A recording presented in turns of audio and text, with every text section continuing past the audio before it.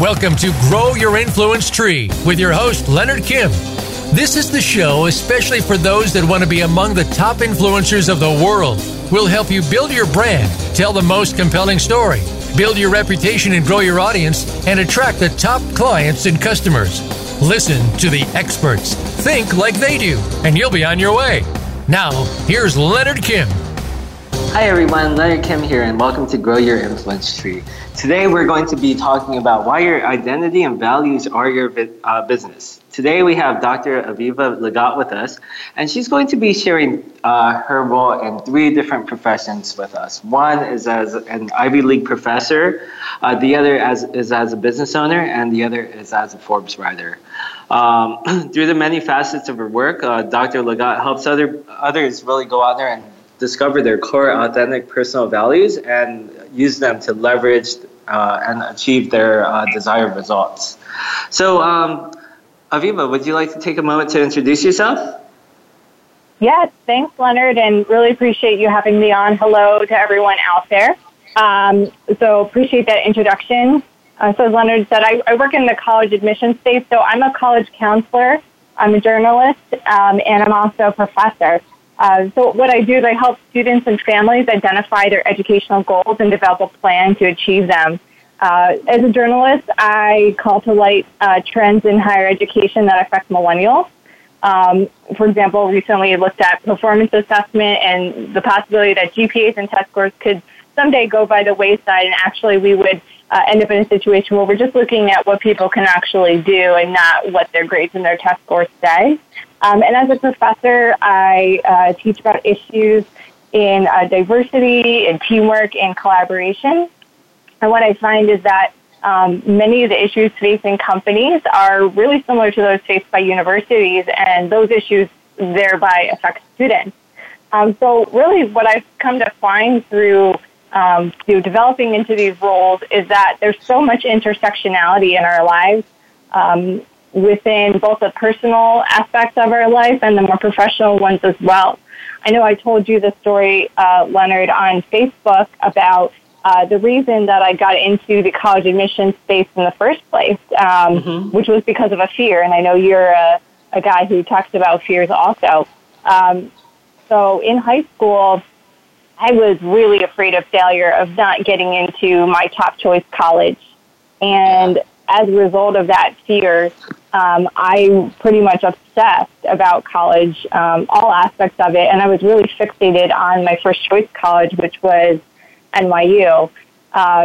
Through, I guess it was about a year and a half, I wanted to go to NYU. I was pining for it all this time, and then culminating all this pining, I built up this stress, and I actually got pneumonia the month before my applications were due. That's crazy. So, it was kind of a crazy experience and story. And, luckily I got in. I don't know what I would have, how I would have felt if I hadn't, but I remember feeling this sense of relief. But then, in hindsight, I realized it was, I had completely the wrong assumptions about college, what its role in my life would be, the importance of going to, NYU specifically and so forth. And I realized it was really all part of a larger journey in life, and that, but at the same time, I think a great lesson that a lot of business owners can take away from my story is that, these transformative moments in our life are really the building blocks of what end up being the ways that we impact other people's lives. So that's the sort of like the raw part of me that I bring to my work as a college counselor. And my on-paper expertise is, I would say, why people come to me, and my story is why people stay with me. So my on-paper expertise is that I worked in admissions. I was on the admissions committee for the Wharton School on the undergraduate level. I oversaw the pre-college program leadership in the business world and its senior capstone course. And so there I got to really find out what are these committees looking for, what are the priorities and factors that go into an admissions decision, what are students doing wrong when they apply, what missteps are they making, what challenges are they having in articulating themselves. And so I take that together and I work with them to help them figure out what's really important to them, what are their educational goals, and where can we find the intersections between their lived experience and what these colleges are seeking. Interesting. So one of the things that we wanted to discuss on today's show is identity, and the other one's values and how they relate to your business. Now, me personally, when it comes to identity, like I've had a lot of different phases in my life, like from when I was a kid to growing up and trying to figure out like where I fit in. Then in adult life, a lot of my identity I felt attached to like what kind of work I did, how much income I was making, and like when I wasn't really working and I really didn't have income coming in, like I felt like a loss of a sense of identity as well. Like some people out there, they don't even know where to even begin to like find their identity. So what tips would you have for someone who wanted to go out there and figure out what their identity was to begin with? Mm-hmm. Well, thank you for sharing that experience. And I agree. I think it's very easy to attach our identity to external things, whether it's the things that people perceive us as or the ways that people perceive ourselves. The way that we perceive ourselves, like I just sort of checkbox traits like our race and ethnicity and how those are perceived, by the larger culture. Things like you said, like money, where you go to school is a lot of the issue that I deal with. And I think there's that fear of not fulfilling that perceived identity or that the identity that people feel they're entitled to or should have a piece of through this process. So the tips I have on finding your identity is, well, number one, I would say it's really difficult. So there's three things, though, that I think really help people get to the core of what their identity is. So first and foremost, I definitely recommend that everyone seek out multiple mentors. Mentors can help you see things in yourself that you can't see in yourself, and that can help give you some ideas about directions you might want to go in terms of action steps, or in terms of like, oh, I didn't realize you, like people always would tell me, oh, Aviva, you're so organized. And I never felt that about myself because I would think, well, my desk is so messy. My clothes are piled up really high. I'm not organized. But I think they were right in that I have an organized way of thinking about how things fit together, that I'm a good planner and things like that. So it was really interesting that people kept saying I was organized. They kept thinking, these people are wrong. What do they know?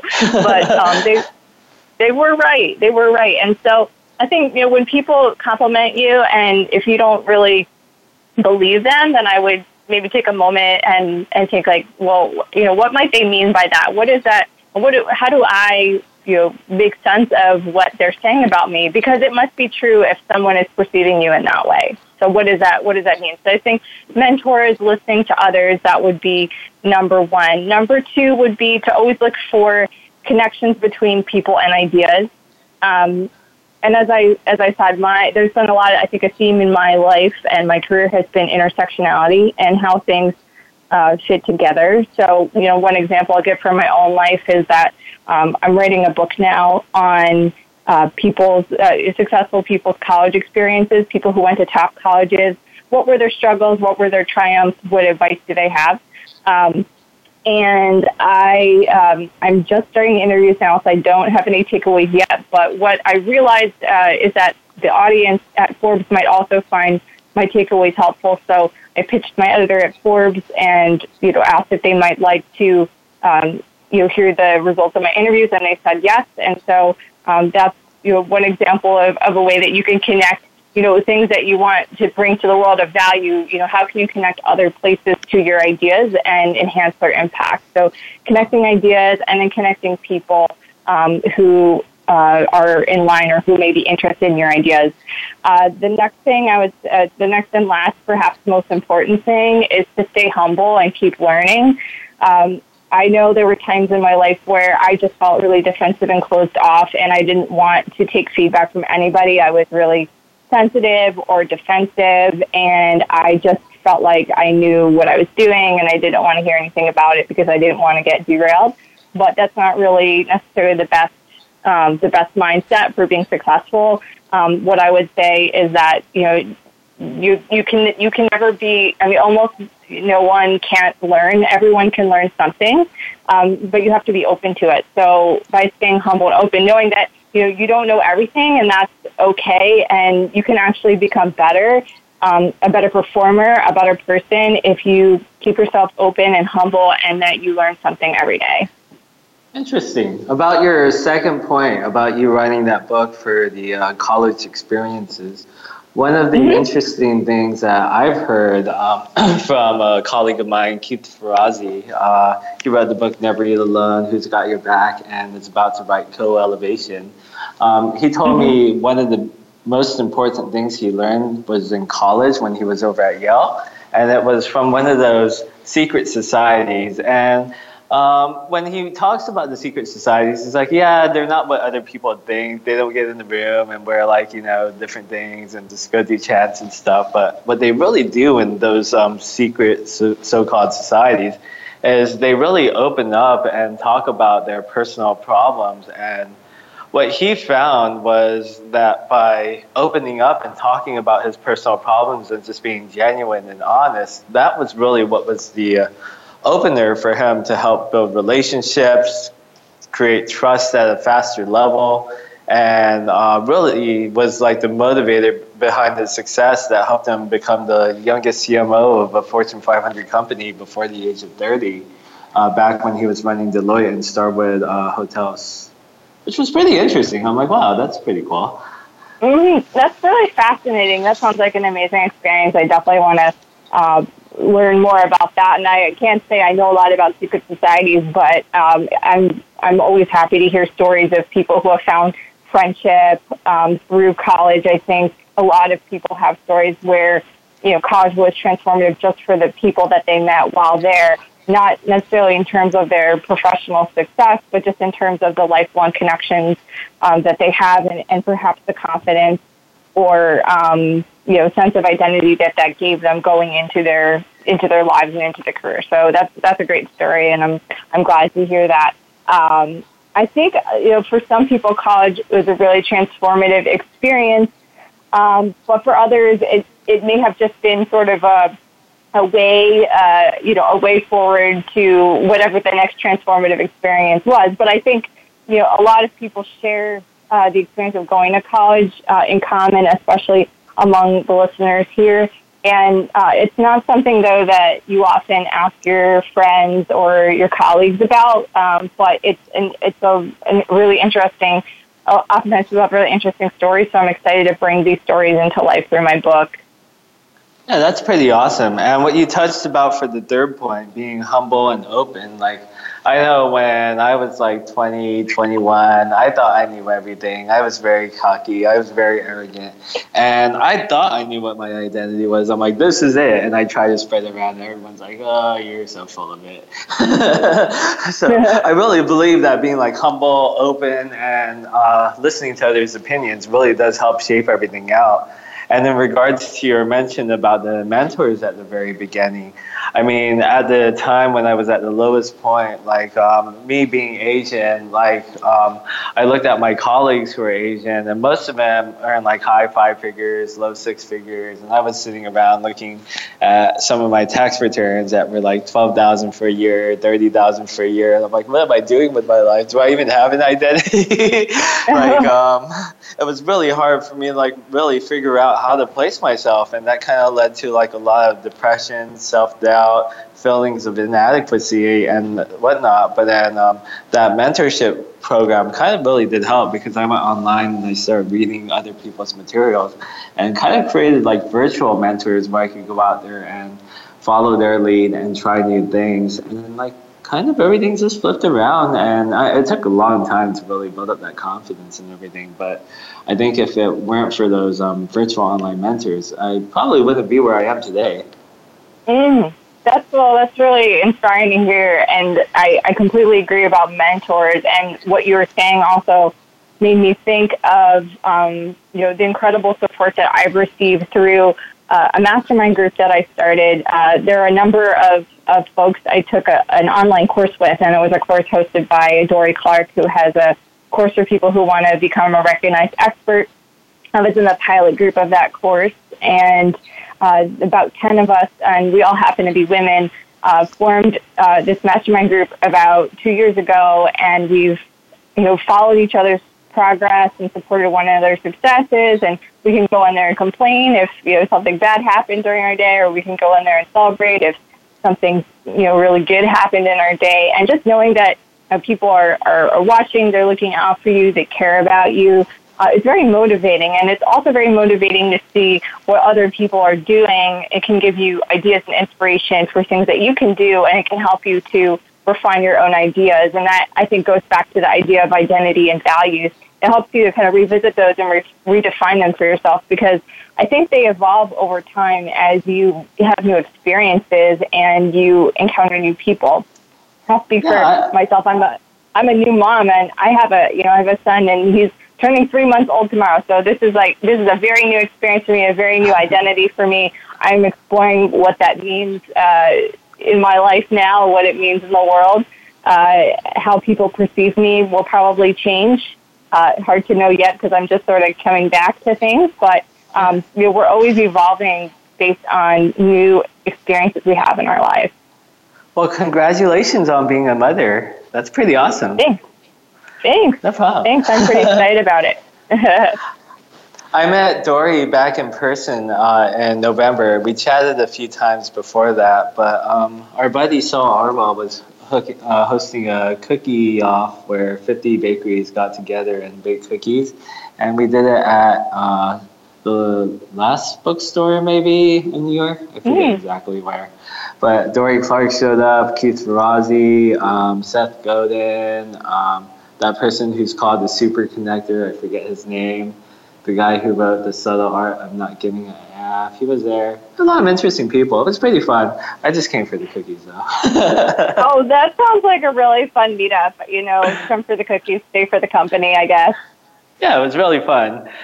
So what we'll have to do right now is we'll just have to hop off to a little quick commercial break. You can find me at Mr. Leonard Kim on Twitter. Where can everyone find you, Aviva? I'm at VVED Consulting. It's V as in Victor, Z as in Victor, ED Consulting. Perfect. And we'll be back after this commercial break. Thanks.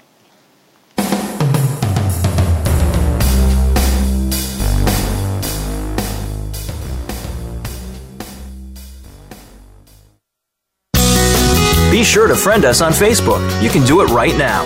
Visit facebook.com/Voice America or search for us at keyword Voice America. It's time to unlock some of the best-kept secrets in health, wealth, and happiness. Are you ready to live your life to the fullest and hear insider tips from today's experts? Then tune in to The Forbes Factor with celebrity TV host and inspirational icon, Forbes Riley. She's a best-selling author and TV fitness expert, and you know her from QVC and HSN. Now she brings her expert advice and guests to the Voice America Influencers channel. Tune in live every Wednesday at 12 noon Pacific Time and 3 p.m. Eastern Time for The Forbes Factor. We guarantee it will be the best hour of your week. Want to improve your health, business, and life just by listening to a radio show? Well, we can at least move you in the right direction. Listen for Spotlight, the Allison H. Larson Show. Each week, Allison will speak with amazing guests and find out what's changed their lives and how they are changing the lives of others. From beauty to health to business and personal relationships, we're here to inspire you to live your life of passion. Listen every Tuesday at 10 a.m. Pacific Time, 1 p.m. Eastern on the Voice America Influencers channel. Hear the stories. Be motivated. Be inspired. Join us today. Voice America Influencers.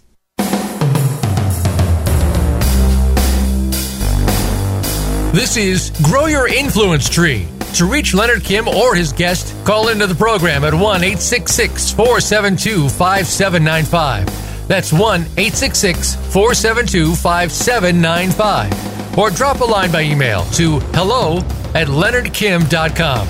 Now, back to Grow Your Influence Tree. Hey everyone, welcome back. Leonard Kim here with Aviva. If you've listened to the first portion of this segment, we really talked about identity and how to really go out there and find that. And you could do that through mentorship. You could do that by going out there and looking for, one second. You could do that through mentorship. You could do that through going out there and, what was number 2 again, Aviva? Connecting people and ideas. Connecting people and ideas. And 3, you could really go out there with really, I forgot. What was number 3 again, too? You gotta stay humble and keep learning. Stay humble and keep learning. These are really hard lessons to learn. But then, hey, so let's go back to that. Connecting the dots, having mentorships, and connecting ideas, and really going out there and staying humble. But these are 3 important lessons that you really have to go out there and create your identity. This segment, do you want to kind of go into like what happens when things change? Kind of like how your role right now is changing from like changing into the role of a mother, and what kind of impacts that's going to have on your personal identity? Because I think that's a pretty interesting topic to bring up. That's I think the answer to that is still a work in progress. It's still let me get back to you. But, as I said, I really think these transformative moments in our lives are the building blocks of what ends up sticking with us and what matters. And I can tell you, just from the experience of being pregnant and, giving birth to my son and now being a mom, I feel like I've always been a very motivated person. But I see a change in myself that I don't let myself get afraid of doing things as much anymore, that I just do them and I don't think as much. I just go for it. So for me, I've always been an action-oriented person, but I've also been someone who overthinks things and will sort of like noodle all the possibilities before actually moving forward. And so now with my son being here, of course I have, I do still work a lot, but I work, during certain hours when I have help with the baby. And I know I have to be a good model for him and prepare, for him to, really understand what I'm doing. So I feel like I have to be as good as I can be, because like now I'm a mom and I don't really have an option to slack off or overthink. So I think that's been like a really nice thing about motherhood, is that I don't overthink as much as I used to. That's good. One situation I personally encountered is back in 2013, I started writing like around May. By the end of 2014, I ended up in a relationship after not having a relationship for a really long time. I had like 10 million reads on my content. All these people were calling me an inspiration, but I still kind of identified as that person who was stuck at an entry-level job, earning $16.24 an hour, not getting promoted, being passed up for promotions, not moving ahead, putting my head down, working hard, and not really seeing the results of everything. But then for my writing, it kind of just took off and took a life of its own, and people were calling me like an inspiration and all these other things. And at that time, like I had a lot of difficulty like accepting it all. I think some people call it like imposter syndrome or something like that. And I'm like, oh yeah, they don't know who I really am, even though they kind of basically knew more about me than I knew about myself. Right. And, like the funny thing is like, everyone else was saying like all these great things, and then like I was stuck in my own head going, no, I'm no one fancy. I don't even know how I found a girlfriend. I don't even know how I got in a relationship. Like I'm still I still kind of like identify myself as an entry-level employee, and kind of struggled with that. Like I know like change could be a really drastic thing, where it could be a change into motherhood, it could be a change into a new career, or in a best case scenario, it could be like a change to massive success. Like, do you have any tips for people on like how to like deal with a situation like that?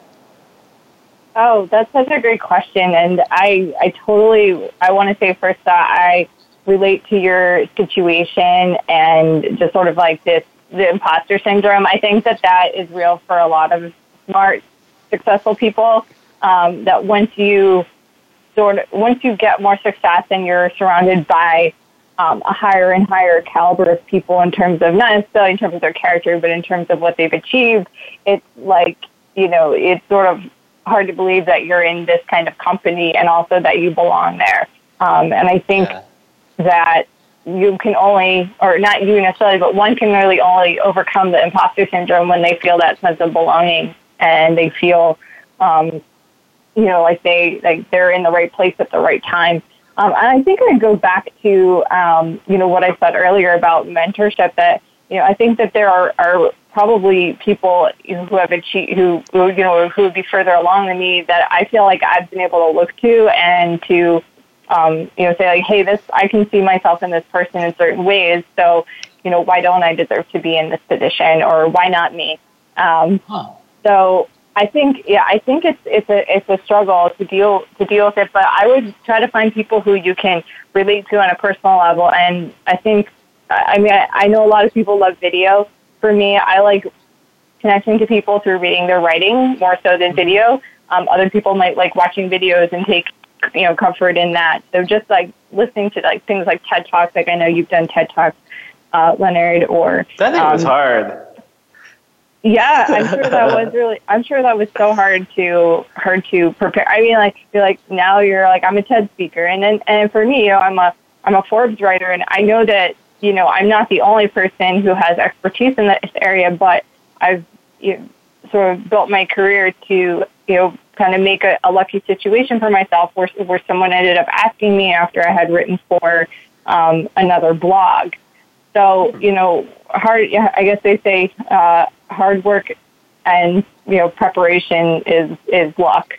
But dealing with it, I think, I always, I'm grateful to have an awesome support network and, my husband and my family. So I think, leaning on your family, your friends, whoever is there for you is great. And then if you see people, and I don't know if you've seen this, Leonard, but I've seen people who, I worked with a number of years ago, and they get kind of weird about my success. And I'm not saying that in a way to say, like, I'm better than them, but just like they just don't want to, connect with me in the same way, or they feel intimidated.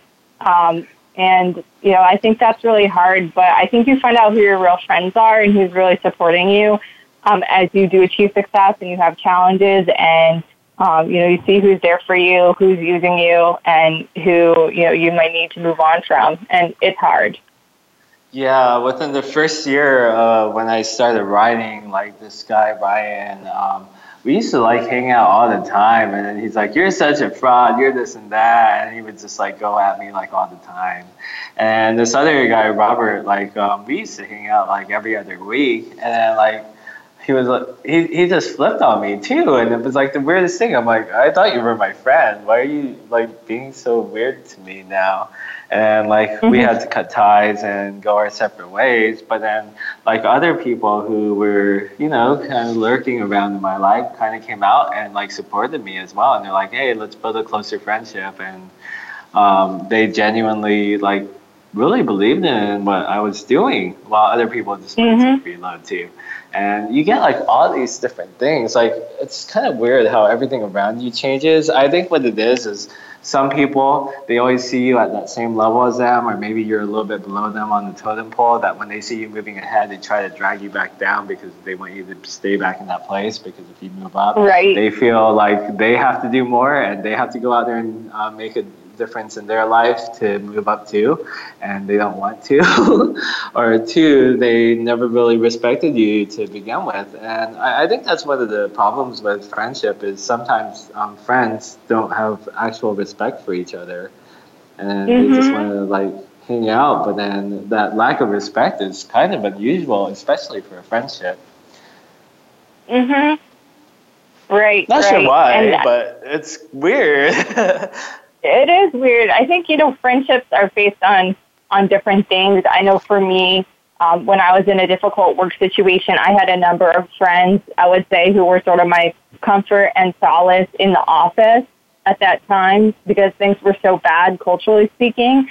And then once I got out of that situation, we sort of didn't have anything in common, because they chose to stay in that environment and I chose to leave. And we have, our own reasons for why we might stay or why we might leave, but, our common thread, was gone. And so, the friendships are gone. And that changes us. Yeah, it's kind of weird, but I guess that's just how life works. Can't really pinpoint that on anything, really. Definitely. And I think, I think that goes to sort of like an overall lesson, which is like, we're as good as the people who we surround ourselves with. And I have really come to realize that. I think with coming to tennis especially, I met a lot of great people at NYU, but I would say actually my high school, which was Princeton High School, the public school in Princeton, New Jersey, and at Penn, I really got some really high quality connections, and then I would say also like longer connections with those people in high school, and then at Penn, and those folks sort of formed my initial network, and then I've realized you also have to go beyond sort of your comfort zone, like beyond your schools. Like who else can you talk with? Where are those intersections that are mutually beneficial? And then I think we're all just shaping each other's identities along the way. And I've learned so much from all the conversations I've had as a business owner and even before. Yeah, I think it's the same way. Like 5 years ago, if I look at my network, it was mostly salespeople and people trying to start businesses to potentially make a lot of money. Then when I look at my network now, it's a lot of people who went to like Ivy League schools, consultants, business owners, successful business owners, authors, and scientists, like researchers, like all these different things, like all these credible, well-established, smart people, and I'm sitting here going, hey, cool, thanks for letting me in your group. And it's kind of like changed everything. Like those networks and those connections like really have opened up doors to like so many different things that really wouldn't have happened if I didn't really go out there and start writing and making those connections with people online. That brings me to a question, like in regards to you writing for Forbes, do you think that's opened up more doors for you, or what do you think that has done? What kind of impact do you think that's had on your life? Well, I've been with Forbes for about 6 months, and I think I'm really just starting to realize the impact of it now. One thing I would advise anyone who's contributing to publications to do is to talk with the best possible people you can on the topic that you're researching on. So in the case of my last article for Forbes, which I mentioned was on performance assessment, I spoke with the person who was in charge of the organization who wrote the policy report. Her name is Linda Darling Hammond, and she's actually a former team lead campaign advisor to Barack Obama and a Stanford professor. You're really like a top leader in education, and she was incredible to talk with on the phone. We had a great interview, and I think it translated into a really good article, and it's been resonating with folks who have read it. And so what I've realized is, like, when I first approached my Forbes column, I just kind of thought, well, this is a cool opportunity. I can kind of check this off on my, my resume. People will want to come to me because I write for Forbes. And what I've realized is that Forbes is not really just like a thing to put on your resume. Like, I should take my own advice. This is what I would tell my students. Don't just do something and put it on your resume. But what I've realized is it's a vehicle for getting great stories, for meeting people, for sparking new connections to new ideas, and opening doors of opportunity. And actually, the book I'm writing, as I said, I'm going to be turning aspects of that into Forbes columns. So it's a great platform and a wonderful way to connect with amazing influencers and thought leaders. And I'm in the under 30 category, so I really enjoy talking with millennials, especially since I serve millennials and Gen Z, so I always enjoy interacting with young people. I'm not, I'm young also, but not as young as those young people. And it's just a joy to be part of that. Nice. Do you think it's like opened up doors for you to talk to people that you wouldn't have been able to reach before? Absolutely. I mean, now that I have, now that I'm able to be in Forbes, if there's someone that I want to cold email, and I haven't done this yet, but I'll test it and I'll let you know. But I feel like I have a much better grounding to say, hey, I'd like to interview you for Forbes. This is what my series is about. I'd also like to, feature you in my book. Are you interested and available? And I think when people hear, do you want to be featured in Forbes, like usually the reaction is yes. So it gets you to, the people who you might want to be talking with for other aspects of your life. So Nice. I feel like I said I'm really just starting to realize the impact of it now. And when I started, I was just sort of figuring it out. And now I think I've really learned the gravity of it, the impact of it, and how it can specifically help with my larger goals, and how I can enhance, obviously, the reader experience and bringing the best stories to the platform. And so I guess, and this also, I think, goes back to my college counseling, and what I would encourage my students to do is, like, let's, try something out, see how it works, and then figure out its meaning. Because you don't always know what something is going to mean to you until you spend some time with it and you get some experience in it. And, one misperception that a lot of my students have is that they just, add a lot of random activities, show up to club meetings, and think that looks good for colleges, but that's not really true. And you actually have to spend time with an activity, lead in it, make an impact, add value to others in order to really get its full value for yourself. So that's a little tie-in there that I just thought of. Awesome.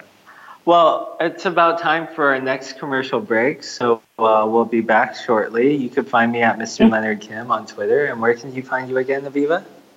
At VVED Consulting. Perfect. And we'll be back after this commercial break.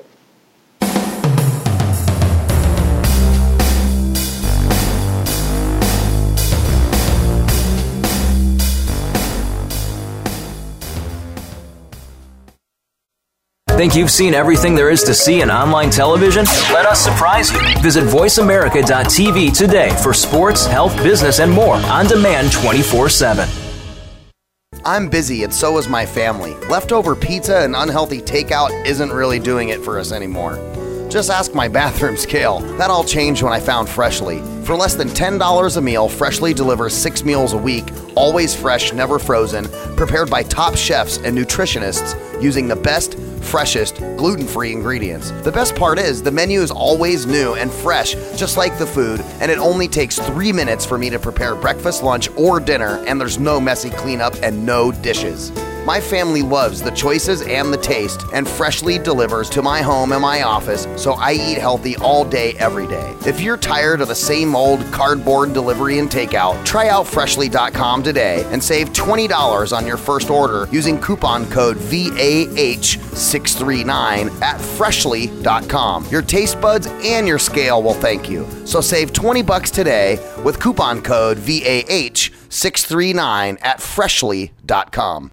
Would you like to make more money, help more people, and have more fun? Tune in to Noah St. John's Money Mindset and Marketing Mastery Show, because you'll discover the money, mindset, and marketing skills that will help you create the abundant lifestyle you desire. As an international keynote speaker, best-selling author, and thought leader, Noah helps business owners increase their income, influence, and impact. So tune in to Noah St. John's Money Mindset and Marketing Mastery Show, live every Friday at 3 p.m. Eastern, noon Pacific, on the Voice America Influencers channel. Change starts here. Change starts now. Join us, the Voice America Influencers channel.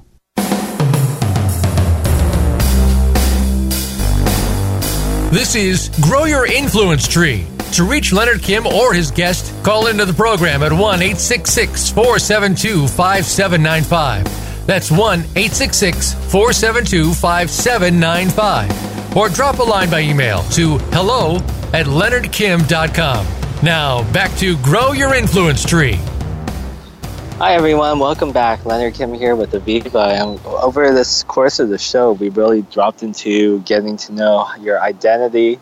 We've moved into what happens when things change, and that kind of has an impact on your identity as well. And in this segment, what we're really going to talk about is your values. Values, as you know, are things that you carry from childhood, from how you were growing up to where you are today. How important is that to who you are, Aviva? Value, and how important are values to me personally? Yeah, and to a business and to whatever you're doing in life. Oh, thanks for asking. I think your values are really paramount because you have to know why you're doing what you're doing in order to know, in order to do it well. And I think values also help you to articulate your value and to match yourself up with the right opportunities. So for my students, for example, I help students apply to college. I help them to figure out what are their values and what are the core strengths that they're going to bring to the table when they go to apply to college, and how do those strengths and values match up with the college's strengths and values. There has to be some kind of connection and mutual benefit that can be identified in order to really have a good case for moving forward in the admissions process. And I think similarly for a business, you have to understand your core values in order to figure out who your customer is, how you want to serve them, and what you're going to offer. And for me, the values development process in my business has definitely been a stepwise process. I didn't sit down and just write down my values, but it's been a continuous revisiting of what those values are and who I'm serving. And I figured this out by getting feedback from my customers, through putting out surveys, through follow-ups after service to ask about their experience, and figuring out what people are really wanting from me, why they're seeking me out, in order for me to deliver the best service possible to them. So I think values are absolutely critical, and they're very much ignored. I also think that related to values, the culture that we build in in the way we do business and within our own businesses is really important to how successful it is.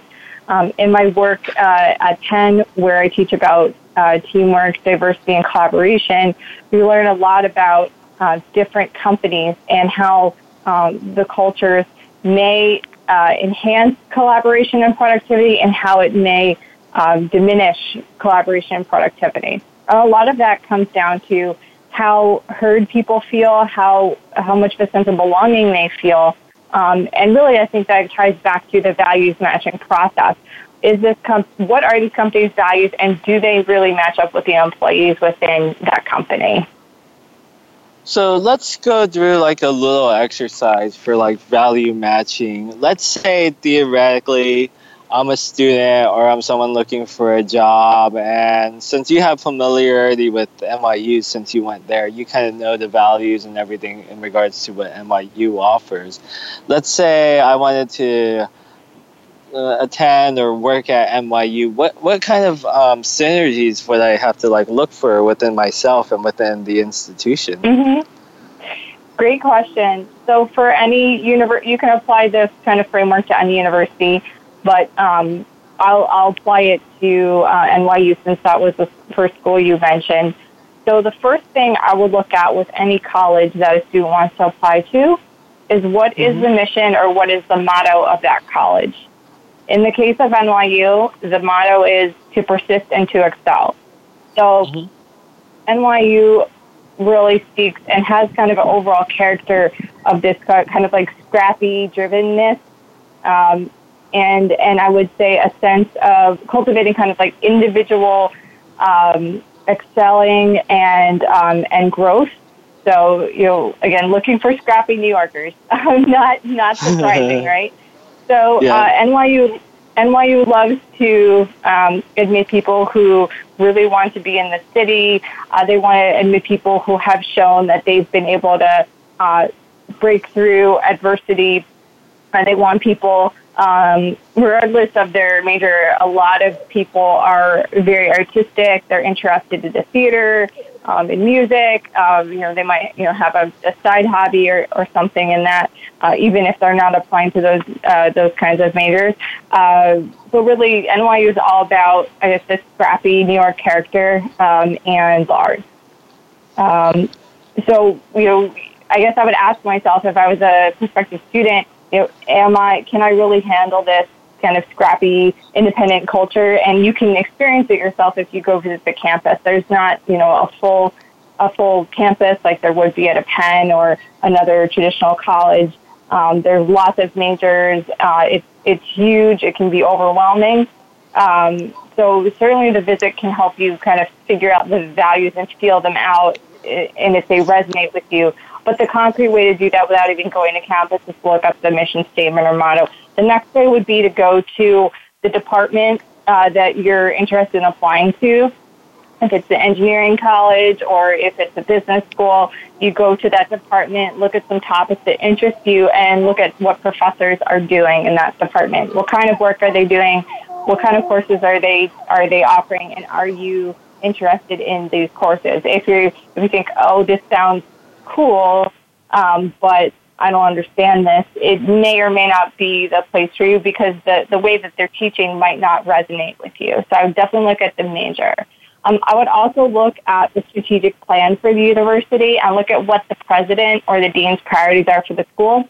So if the school, for example, is looking to expand service opportunities, they want to expand on research, and you've got services research in your high school experience, that might be a good fit for you because you as a student are going to help them to fulfill their values and their strategic goals in service and in research. And then finally, I would just look at what alumni are doing now. You can look at LinkedIn and do a search by college to see what kind of industries people are in, what kind of jobs they have. And if you are bold, you can actually reach out to these alumni, ask them for a short conversation, and figure out what their experience was like, what advice they have for you. And in my view, anyone who would respond to a message like that would probably be pretty helpful. And then when students are researching the colleges themselves, I would also suggest they email representatives at the college of the offices that are relevant to their experience. So, for example, if there's someone who likes theater, then they would maybe email the performing arts house at the college, visit it if they're on campus, or even just have a phone call with someone. And you'll be pretty surprised, but a lot of people are willing to take a few minutes out of their day to talk with a young high school student, to learn about them, to answer questions, and to be a resource. And a lot of students don't kind of bother reaching out to the college. They just sort of chance it and they think college is a black box. I can't talk to anybody. Don't look at me. Just take my application and then let me run away from it. But actually, the better strategy is to figure out what the connections are between your values and the colleges, and then find the right people at the college who will help you to advance your case. That's some amazing advice, and what really makes sense here is, like, let's say you're applying to NYU and you're that scrappy self-starter type of person who likes to work independently. It's an ideal fit, but let's say you're that type of person who has a sense of camaraderie, you like working with others, you like collaborating and building together, then NYU might not really be the right culture fit or the value fit for what you're doing, and maybe a school like the University of Southern California, which kind of embraces those, would be the better way to go. And if you flip that around to not just schools, it kind of works for the same way for maybe getting a job, running a business, looking for coworkers and colleagues to work with. Like, whatever it is, you can really apply these same principles here. Like, let's say you were applying for a job, you could look at the company culture, you could look at that mission statement, and you could see how that company is being operated. If you're that self-starting type of person and you're running into like a 50 to 100-year-old company with a lot of red tape, you might not like it there and you might not even last long. But then if you're that type of person who's got that culture of working in an environment that's a little bit older, a little bit more structured, a little bit more red tape, and you're used to it, and then you move into like this scrappy startup environment where everyone's a self-starter, it might not work for you either. And kind of like how Aviva mentioned that you could go reach out to other alumni, you could go actually reach out to people who already work at an existing company that you're interested in either partnering with, working for, or so forth, and go see what kind of culture that they have already. Go ask them questions, get insights. You could go talk to HR managers, kind of like the same way that you could go talk to professors. You could see what kind of work they're doing. And all of these data points really help you figure out like where you fit into the world. And first, like as we mentioned earlier, that identity section is really important. You really have to figure out what your identity is. There's so many people going out there saying, oh, I need to make a business so I can make a lot of money. I need to become an influencer so I could get free clothes. I need to go out there and get into this college so I could get a degree and get a good job. I need to go out there and find a job just so I could go and pay the bills. But that's not really how life works. I mean, it sounds like it's what a lot of people do, but it's not how life works. It's really figuring out what your identity is, who you are, what your values are, what you believe in, and what you could really move forward towards, and then figuring out where you fit in and what aligns best to what you're doing. Absolutely. Well said. And I would add that you can tell a lot about a college and about a company by the kinds of questions that they're asking you. You know, for colleges, you might have some supplements to answer that have different values-based questions on them. And so if you look at an essay supplement and you say, you know, I have no idea how to answer this, you know, that might be a litmus test that this college may not be the right cultural fit for you, because other people will see that prompt and think like, oh, I know exactly what to write, or I have a few ideas about what I might write for that prompt. And I think similarly for a company, if you look at their hiring process and you think, you know, this is ridiculous, or I don't think I could do this, then the company probably isn't the right fit for you, because, you know, the admissions process, the hiring process, they're all ways to test out your potential success in that environment. And if you feel like the test isn't, you know, set up in a way that you can succeed, then it's probably not the right spot for you. Yeah, and another thing to really consider is that the only constant in life is change. So if you're the collaborative type of person now, that doesn't mean 10 years down the line you're going to be the same collaborative type of person. You might move into that self-starter, scrappy type of person, and vice versa. So, I mean, as every day changes, we evolve and change as people. So you can't get too stuck up on your identity as it is, because it's going to constantly change. Like, I've took that Myers-Briggs test like 10 times and I got like 4 or 5 different results. I'm like, how does it even change? Is it constant all the way through? So I mean, like as you progress in life, you can't really hold too strongly onto that identity, and you have to like look at it as a living, breathing thing, because guess what? As all living, breathing things are, they evolve, they change, they experience different circumstances, and they adapt and move forward from those scenarios and become something new. Absolutely. And becoming an entrepreneur, I really learned that works well for my lifestyle, and I think it could work for a lot of people's lifestyles, because being an entrepreneur allows you to carve out your own schedule, which means that you can prioritize things that are important to you. I think when you work for a company, it can be a lot harder unless that company has measures in place for self-care, to actually take care of yourself, because the company wants you to work as hard as possible and do as much as possible.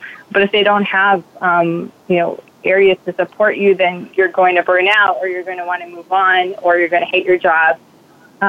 So what I found for me is, being on my own has allowed me to spend more time with friends, to exercise, to meditate, to call people, to talk with people that, I wouldn't have spoken with before. And I don't know if you experienced this, Leonard, but when I worked at other places, I felt that I was always representing that place, and that I had this sort of limitation on who I could talk to and how I would be perceived because of that. But being an entrepreneur, I think you can be a lot more fluid about, responding to these sort of signals to yourself and your identity and how it's changing, and you can make an adjustment from there. Yeah, definitely. All these different moving parts, like being an entrepreneur, really does free up a lot of time where you can kind of like recapture your life, which is what you're looking for to begin with, to be around your friends and colleagues and so forth. We're about to hit the end of the show, so we'll have to wrap up now. Thank you so much for tuning in to Grow Your Influence Tree. You can always find me at Mr. Leonard Kim on Twitter. And where could you find you? Where could everyone find you, Aviva? They can find me at VVED Consulting. And if you'd like to tweet me, I will offer a free consultation to anyone who tweets me from the show. Awesome. Perfect. So if you want a free consultation, get your messages out to Aviva, and thank you so much for tuning in today. Thank you for making us part of your week. Listen for Grow Your Influence Tree with Leonard Kim every Thursday at 4 p.m. Eastern Time and 1 p.m. Pacific Time on the Voice America Influencers channel. Stand out, stand apart, and become a top influencer. We'll see you here next week.